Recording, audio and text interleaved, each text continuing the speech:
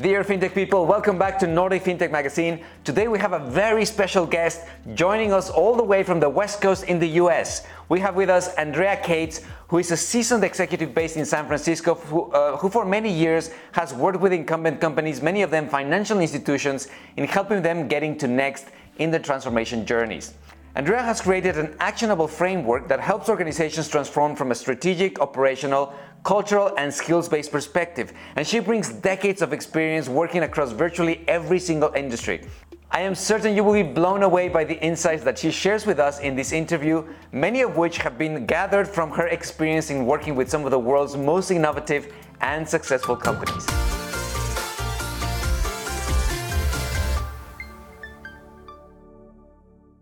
Andrea, thank you so much for taking time to speak to us. Please, before we start, tell us who you are and what you do. I'm Andrea Kates, and I live in Silicon Valley, but I work globally, and I specialize in something called Get to Next. And what that means is that there's lots of teams that see rapid change, and they don't quite know how to activate and use innovation and rational analysis to figure out where to place their bets. And so I've been working in Denmark, interestingly, for about 10 years on a regular basis doing residencies. But I work in San Francisco, and I really help teams figure out how to be great leaders in times of huge disruption. Great, so let's start talking about Silicon Valley. I think with the emergence of many Silicon Valley companies like Facebook or Uber, Airbnb, etc., we saw a very strong shift in market dynamics where companies moved from wanting to make vertical value chain acquisitions or even horizontal ones to becoming orchestrators of the entire value chain. So tell us, what changed? I think one of the biggest things that's changed is the shift in information transparency. Because about 20 years ago, we could be competitors that were winning the game simply by having more information or by virtue of the fact that our systems were sort of not transparent to our competitors. But then the age of information came, and suddenly we could see the pricing. We could see everybody's supply chain. We could see all of the information about customers. And it was much more open, the ability to see each other. And so what that meant was that we had to shift from winning in a competitive market based on being better than competitors in our own industries that we could see. For instance, in banking, as long as we were, the fastest snail in the snail race, we could really win. And by the way, that was a friend from ING that gave me that phrase. But then suddenly, once we realized that the information was much more readily available, much more obvious, we couldn't just put in an ATM machine at our bank and say, we're going to win the market. We had to start uncovering the unmet needs of customers. We had to start looking more broadly at how we could not just compete against competitors in our line of sight, but really look out and anticipate what might be the emerging force that we needed to get ahead of. And I think about ways that companies are doing that in today's market, and that's the big difference, is to think about, rather than competitive advantage in the old mindset, to what I call like omni-channel, or more of a diverse business model where you're not just putting a product to market and serving a customer, but there's a lot of combinations of how that might really work. Now, this was some incredible innovation at the business model level, but was there organizational or cultural factors that led to this change in how we do business? Well, I'll start with something that I think is really important about this. That from an organization and culture perspective, I think the first thing was a real emphasis on customer empathy that came out of the design thinking school. And understanding that if we didn't understand and anticipate the needs of our customers at the core, we would never be able to really serve the need. We'd be serving a product to a generic person and really not be able to have huge traction. So I think the biggest thing that changed in a culture was listening, not just selling, not just telling. So we moved from advertisements that were sort of slogan-based, or, I'm going to sell you something based on my description of my offering to saying, we have some discernment. What are the things that you're missing? What are the things that you as a customer need that you might not even be able to articulate? And I'll use an example of that. I think about Rappi, which is a company from Latin America that I really admire. They're in the fintech world now. But they started off as a sandwich delivery service in Latin America, and people on bicycles would deliver sandwiches to people and lunches. It was a very easy delivery service. But they started to uncover, step by step, unmet customer needs. So the customers would get their food and they might not have cash, and they didn't have a payment system, and they might not have Square. So then they're thinking, okay, well, how am I going to pay for this? So Rappi realized that they needed to, based on this unmet customer need, be more of a transaction payments company. And then they realized if they were going to expand, they needed to think more as an omni-channel, be able to serve the restaurants that were creating the food and the customers that needed the food. And so they needed channels and transactional capabilities on all sides of this market. And so what I realized is this culture of watching customers, being able to discern what's the next thing that's missing? Where is there friction in the system? Where are the customers wanting to be served even better? And that cultural capability, the ability to listen, to discern, and to uncover customer needs, that's the big cultural shift that puts companies ahead in today's market. Right, so we went through a situation where companies shifted from wanting to push their products into the market to them learning to listen to what the market was implicitly telling them. And this developed discernment allowed them to know which products to develop to satisfy those new market needs, right? I think that's the big shift, is that we stop being, assembly line product, here's our product, please buy it, competing against the other obvious competitors, to this exactly that. The ability to see what need isn't met and develop services and products and business models that serve that unmet need. And that's a huge difference, especially in fintech, where it's not obvious that a transaction that seems fine, you're my bank customer and I'm just going to keep you as my bank customer, and what's missing? Absolutely nothing, we would think. And then suddenly we realized that, customers had other needs that weren't being fully met. And that's when they started looking not just at other banks, but at other industries. What was Amazon doing to take friction out of online payments? What was Google doing to be able to help you with more sophisticated search capabilities? What were all of these social media platforms doing to communicate with us, not just as a slogan, but as a real relationship in real time? And I think that's really a big and important basic foundation of why we needed to start thinking as ecosystems. Now, that was clearly a foundational change, but it sounds like the transformation came almost exclusively from challengers. So how have incumbent companies in Western markets responded to this? One of my favorite insights is that incumbents can reinvent. Incumbents can be at least as innovative, if not more so, as startups. And what incumbents are really good at when they do it well is scale. So they have the sort of burden of scale. They have a lot of customers, a lot of products, a lot of responsibility, a lot of stakeholders. But when done right, incumbents can really reinvent. And I think about the power of that reinvention as a force multiplier. So any innovation that an incumbent comes up with can automatically go out to many, many customers. They have at their advantage an existing huge customer base, lots of data, history, the ability to understand pricing, a supply chain that they've had for years, the ability to understand so many patterns in the market. And so I'll give you an example. There's a company that I love in Sweden called Husqvarna, and they're an incumbent. They're a really big company. They're a multi-complex company. And one of the things that they came up with is something called digital park life, where they imagined a new way of parks and outdoor areas being served by data.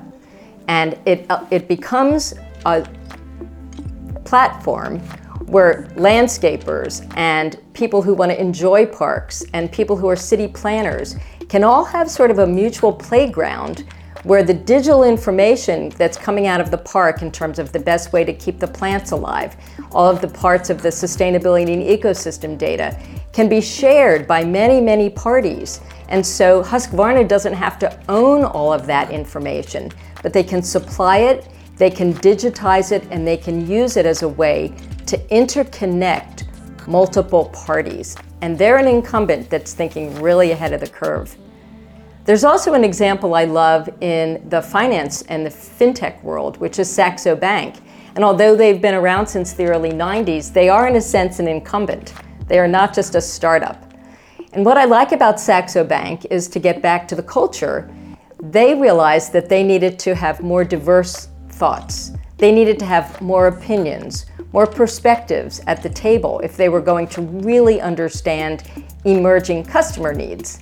And so what Saxo Bank did as an incumbent is reinvent by focusing on their culture.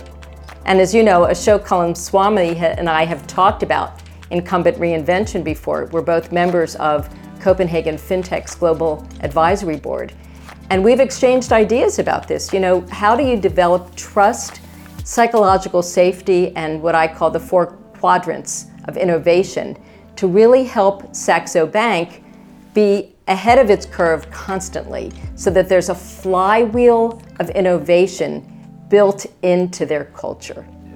Now, I'd like to pick up on a term that you used just a second ago. You talked about ecosystem thinking. Can you tell us more about what ecosystem thinking is?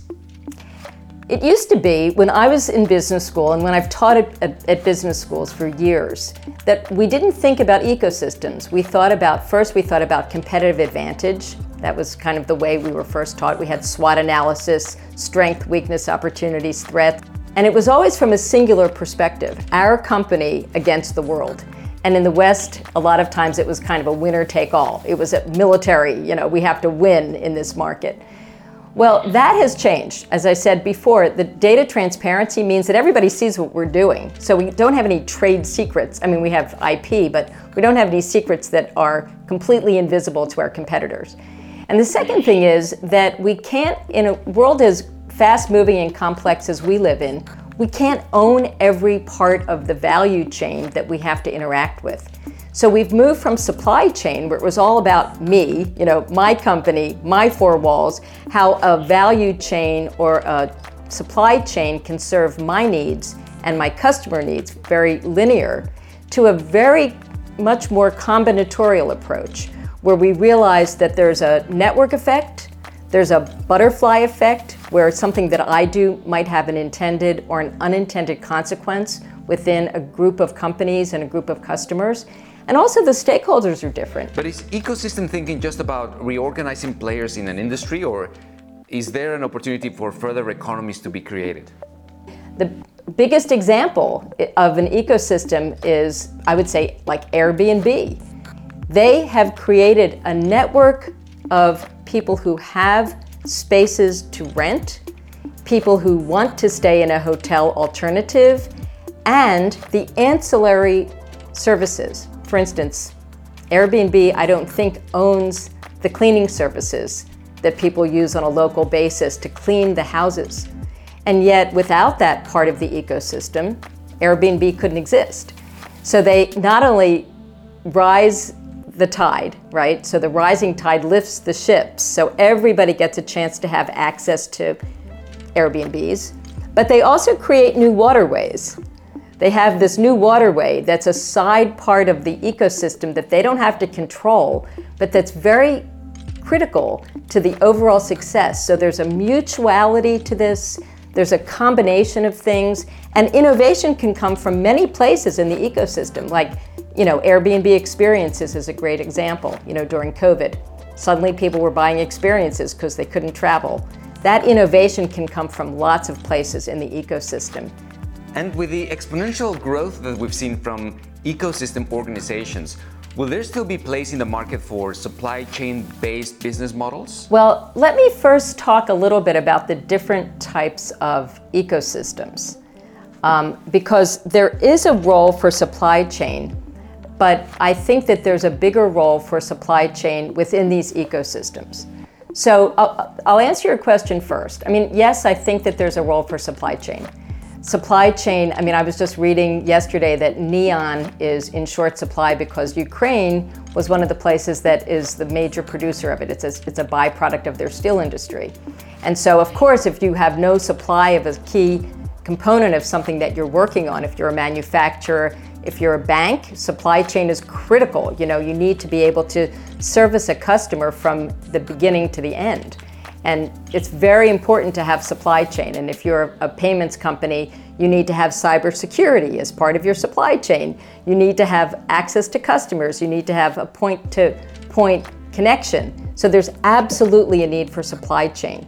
But I also think that we need to move beyond that and think about a minimum viable ecosystem. That's the first one. Minimum viable ecosystem, which is sort of interrelationship among these supply chain and vendors, so that you have trust, so that you have good relationships, so that when there's short supply, you have alternatives. So that's the first one. And the second type of ecosystem is one where it's a maximum value ecosystem. And I think about the relationships where my world and your world coming together is 1 + 1 is greater than 2. And a great example in fintech is Lunar and Australis. You know, Lunar is I think it's one of the unicorns that came out of the Copenhagen fintech world.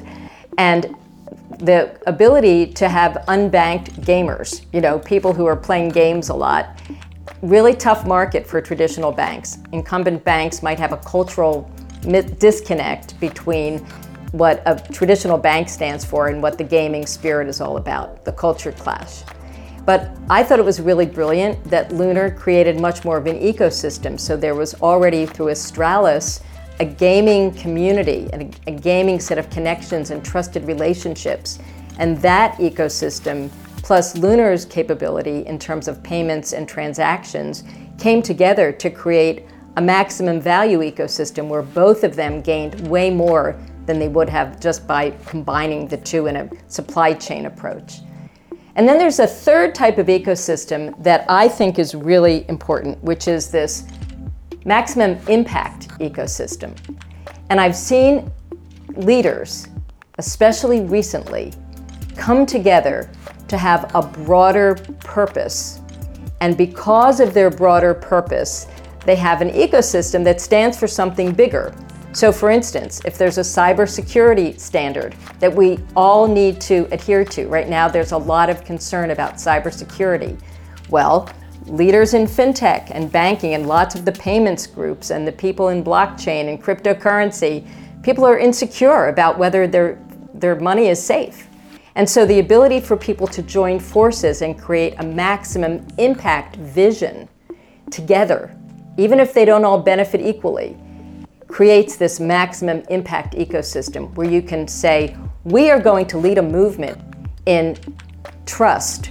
We are going to lead a movement in security. We are going to lead a movement in transactions that you understand in cryptocurrency. And when leaders come together with that broader purpose of leading a movement around something like this, I call that a maximum impact ecosystem. Okay, I think it's really exciting to hear about all the different types of ecosystems and the opportunities they present to create exponential value. But I also know that you speak a lot about incumbent reinvention and this idea of getting to next. At the same time, we know that incumbent organizations have a pretty poor track record when it comes to successfully completing transformation. So can you tell us how incumbent companies can shift business models towards an ecosystem model, especially when the basis of their success has been mostly founded on this value chain model? It's a really perfect question because it's what I've been looking at for 3 years, is what it really takes for incumbents to successfully reinvent and combine the innovation of a startup, the agility of a software company, the speed of our market. And people talk about disruption, but actually to be in a state of what I call perpetual refresh, for them to be in a state of constant readiness to move forward and not get stuck anywhere, because whatever incumbents are doing today, by definition, will be challenged tomorrow. And so I have an approach that I've invented to address this that I call Get to Next. And it has to do with not using SWOT analysis, not trying to do predictive analytics, but instead to envision the world that you're really picturing that needs to change. What is it that needs to change? Envision. To expand it based on what business models might be applicable, what cross-industry insights you might learn from other industries. For instance, in fintech, you might learn from the automotive industry. Mobility has done a lot of innovation where they weren't just acting like the old conveyor belt incumbents. So changing the mindset. The third is to start building, and that can be something like the lean startup methods that a lot of startups use. Incumbents can use them successfully with adaptation. And then to be able to engage. And that's where engaging with an ecosystem by listening, by discerning, and by thinking of the equation as not just winner takes all, but the win-win-win combinatorial impact of an ecosystem. And then finally, the hardest is activate. And incumbents can get all of their stakeholders to write something that I call commitment narratives. Everyone will take on change for different reasons. And leaders within existing organizations need to lead their teams through the activation so that everyone has their heart and their soul and their mind into this new change. And that's really how you have an incumbent reinvent. Envision, expand, build, engage, activate. And in this process, what are the main challenges that you see incumbents facing when they're trying to innovate at the business model level? That's super easy. Backward-facing metrics.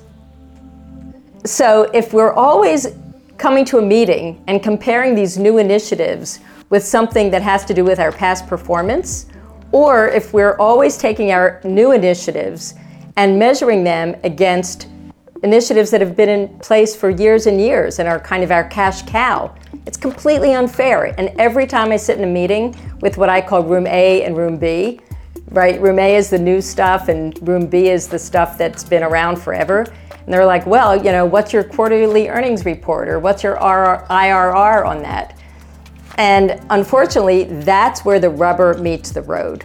And so to that point, it's really important to have different innovation metrics so that you allow these new initiatives to take flight and get to scale, and don't kill them before they've had a chance to blossom. Okay, so I get that we need a different set of metrics that accurately reflect the results of this new way of thinking. But what about skills? What skills do organizations need to have in order to successfully master this new ecosystem model thinking? The biggest skill is co-creation. The ability to not have all of our ideas be the best. Right? It's not only us that comes up with good ideas. When we understand within an ecosystem, and I've done a lot of work in the mobility space, where the incumbent, has all of the history, 50 plus years, probably 100 years of history with this major auto manufacturer that I've been working with. But when it came to a cybersecurity project, we had to listen to a lot of startups. We had to listen to a lot of new players. A lot of the senior engineers were having to listen to people who were, 20 years younger than they were. And yet it was that mindset melding that was really critical to the mobility company being able to embrace autonomous vehicles, electric vehicles, and all of these really incredible initiatives. It's the same in fintech. I've been very, very impressed with the ways that a lot of companies have thought through a different mindset. So for instance, Chainalysis, we're all confused about fintech and cryptocurrency and ways to do blockchain. And yet a company like Chainalysis that came out of, once again, originally the Copenhagen fintech world, they realized that they needed to educate the whole ecosystem around these capabilities. And so to take on something like that, to really be able to reinvent not just yourself and view yourself as the center of your ecosystem, but let all players be educated simultaneously. That's how the innovations will happen in cryptocurrency, in blockchain, and in all of these new technology capabilities in cybersecurity that we all need to think about and be able to be really good at mastering. Now let's switch over to sustainability, which is a big concern to Nordic countries. Often the accelerated growth that we've seen associated with exponential organizations is equated to this idea of expansive and unchecked capitalism. What do you say to critics of the ecosystem model on sustainability grounds? Well, I believe that every leader has a responsibility to account for capitalism and that there is no place for unchecked capitalism. They call that greed, and it can't last. Short-term, yes. Long-term, no. Within an ecosystem, it's very clear because you can't have a win-win-win-win if one person is sucking all the resources. You can't have and by the way, the customer and the planet and the children and the next generation are part of this consideration set. So that's the first rule. No leader is allowed to do that. The second rule is something that I've seen as inspiration through a project that Søren Jorgensen has at Stanford University. And I've been working with them as an advisor to work with people from 65 countries in what it really takes to have responsible digital leadership, especially in fintech. And responsible digital leadership means that you need to be proactive and deliberate in trust, in the responsibility for the planet, in the use of resources, and also in the transparency of your information with your public. Truth matters. Values matter. And true leaders are the ones that are able to communicate authentically. We can't get away with slogans. We can't get away with speeches written by PR people.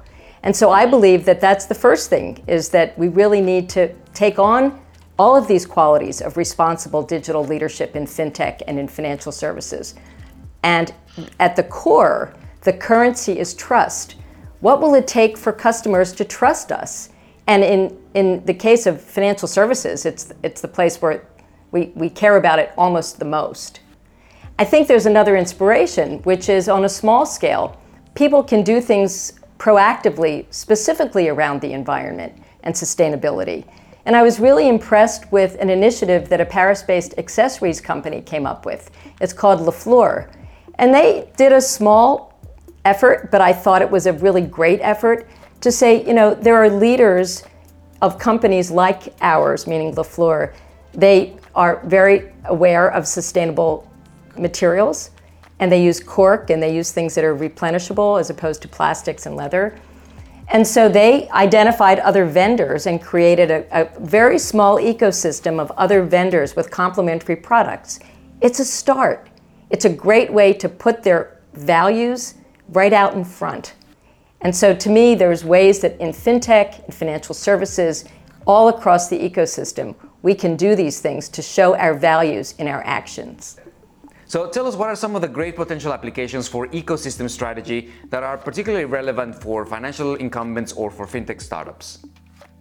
I think that there's a great example of a project that I was involved with in Japan with a company called Suma Trust. It's one of the largest trust banks in Japan.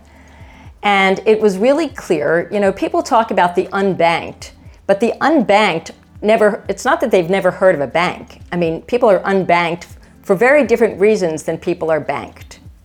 It's really important that we not take a one-size-fits-all approach to the, quote, unbanked. And so Suma Trust, which is an incumbent, and had basically, a product and customer mindset around their services, they decided that they wanted to approach a younger demographic.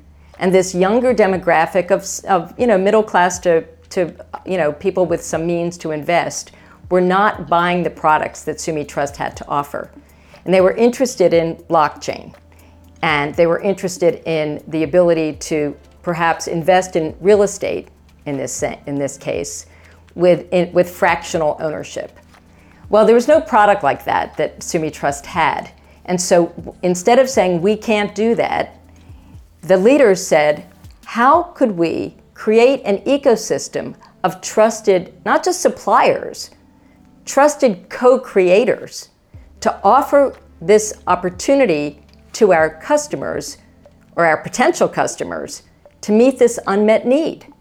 And so what they did is they knew they didn't have the talent in-house. They went out and worked with a combination of startups and other vendors and some partners and co-created an offering that was tuned to the needs of this younger demographic.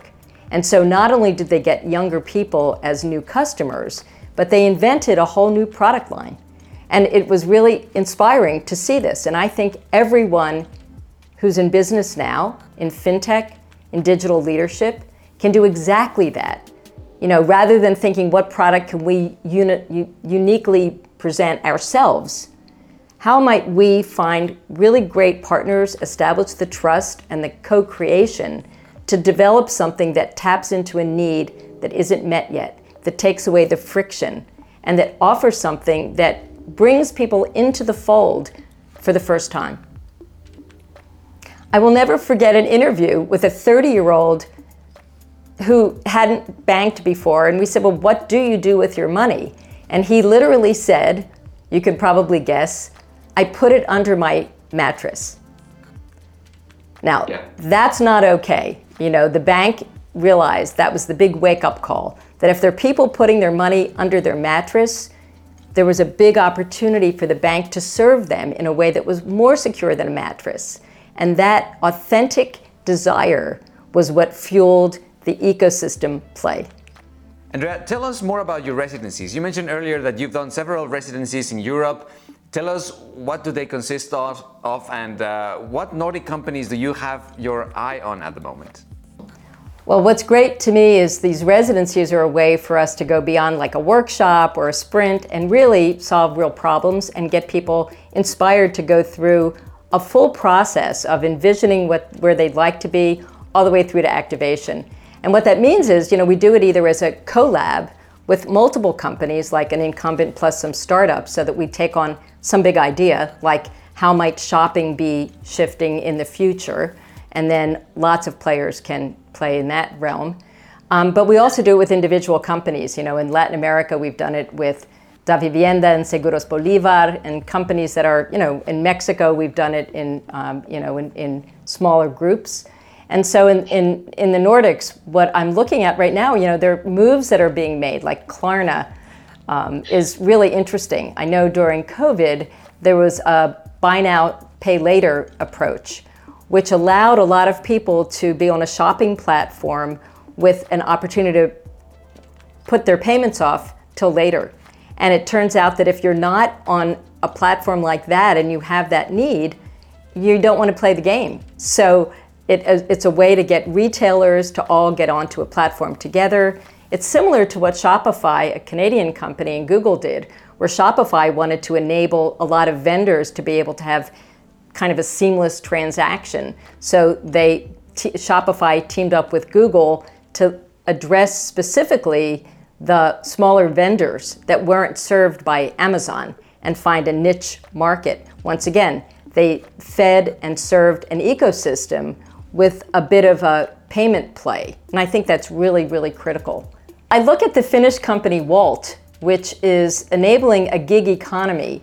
And especially during COVID, when this whole new future of work came into reality, it was really important to have platforms that are able to support people as a software. You know, you think about DoorDash, you think about gig economies. I'm working right now with Upwork, and a way for a lot of people who are in this new economy, this new world of work, to all be served by a platform. And I think that as the Nordic companies who are always ahead of the curve when it comes to understanding sustainability, understanding worker rights, understanding the work-life balance, understanding the importance of all of the issues around resources, and also understanding trust and cybersecurity, it's really a great time for Nordic companies to take the lead in these critical platform developments and these critical ecosystem moves.